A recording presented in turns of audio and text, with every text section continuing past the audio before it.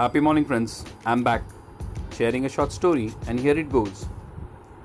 Once a father and a son went to the kite flying festival. The young son became very happy seeing the sky filled with the colorful kites. He too asked his father to get him a kite and a thread with a roller so he can fly a kite too.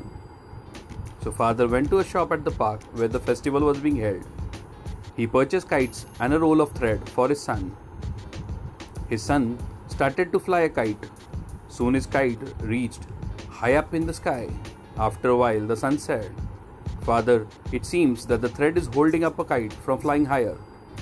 If we break it, it will be free and will go flying even higher. Can we break it?" So the father cut the thread from the roller. The kite started to go a little higher, and that made son very happy. But then slowly the kite started to come down, and soon it fell down on the terrace of an unknown building. The young son was surprised to see this. He had cut the kite loose of its thread so that it can fly higher, but instead it fell down. He asked his father, "Father, I thought that after cutting off the thread, the kite can fly higher, but why did it fall down?"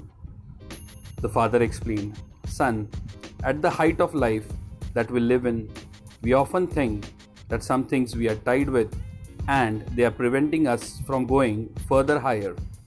The thread was not holding the kite from going higher, but it was helping it to stay higher when the wind slowed down, and when the wind picked up, you helped the kite to go up higher in a proper direction through the thread. And when we cut the thread, it fell down without the support you are providing to the kite through the thread." The son realized the mistake. The moral of the story: sometimes we feel that we can progress quickly and reach to the newer heights in our life if we are not tied up with our family or home. But we fail to realize that our family, our loved ones, help us to survive the tough time in our lives with their support and encourage us to reach higher heights in our life. They are not holding us, but they are supporting us. Never let go of them. Thank you so very much. Have a great day ahead, and bye-bye.